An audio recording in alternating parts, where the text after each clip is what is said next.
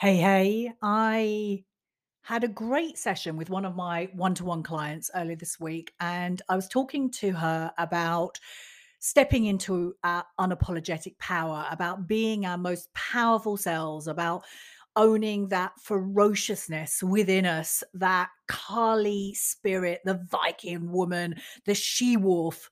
Actually, inside my private members club, Elevate, that's our nickname for each other. We are she wolves.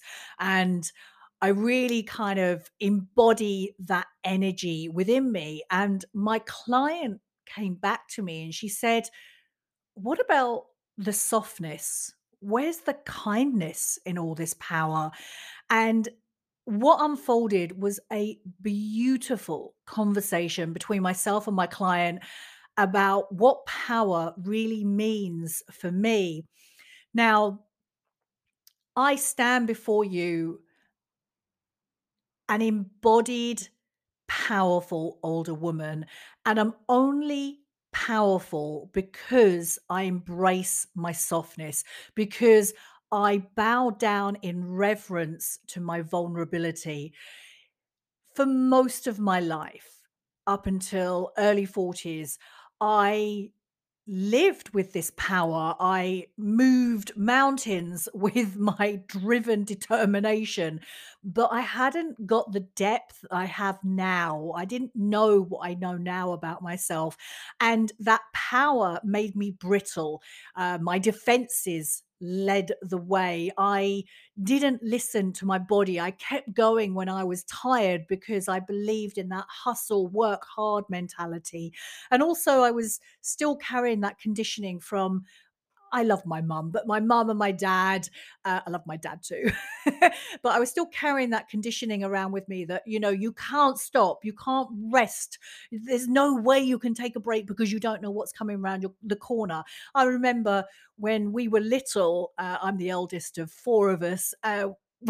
When we used to sit on the sofa, my mum we used to come along with a wooden spoon and smack us around the legs and go, get up, you can't lay around, there's too much to be done, there's so much to be doing. So it's that sort of mentality, that conditioning stays within us unless we question it and get curious about, well, does that really serve me? And so going back to kind of how I've led my life with the power before now is, I I never listened to my emotions. I would brush things under the carpet. And all of this led me to have three breakdowns. Um, they weren't sort of one after the other, but they came within the space of 3 years, and they were big and they were messy and they involved my son. I was a single mom, and they were terrible breakdowns. The first was not enough to wake me up. The second was not enough to wake me up, but the third did. The third woke me up, and I just went, I can no longer live my life like this. I have to unravel. I have to decondition myself. I didn't use those words at the time, only on moving through it. And 10 years later, I can see what I was doing. I looked at myself and I went, I can't live this way. I didn't really know another way to live because no one modeled this fierce and soft way to live. And I had to piecemeal my way. I had to really listen to the breadcrumbs that the cosmic intelligence were throwing down at my feet, and I had to follow them. And now I am this powerful. Again, I would really encourage or invite you to unpack the word power.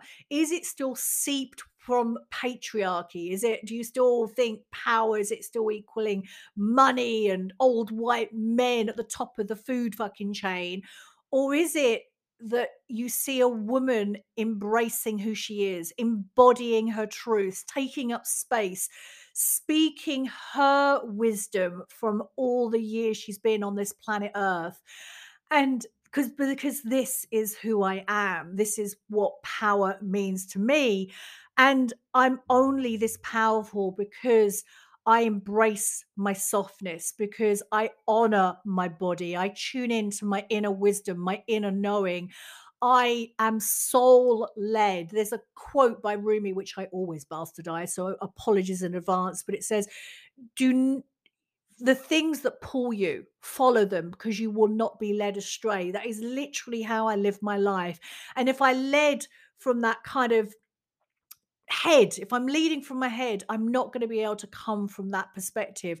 Dropping into my body, moving my body in ways that she wants to move, releasing the hold, that the conditioning that I have to look a certain way, I have to be a certain size, I have to fit into a certain size of clothing, release, release, release, release, release, release.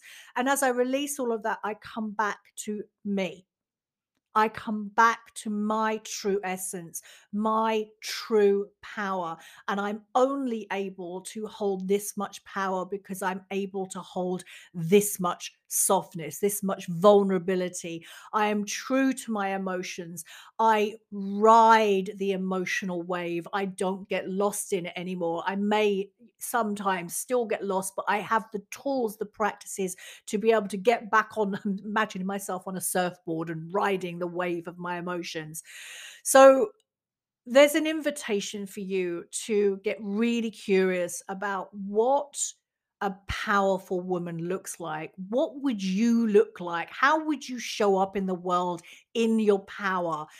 Who do you need to be your most unapologetic, powerful self? And start acting like that today.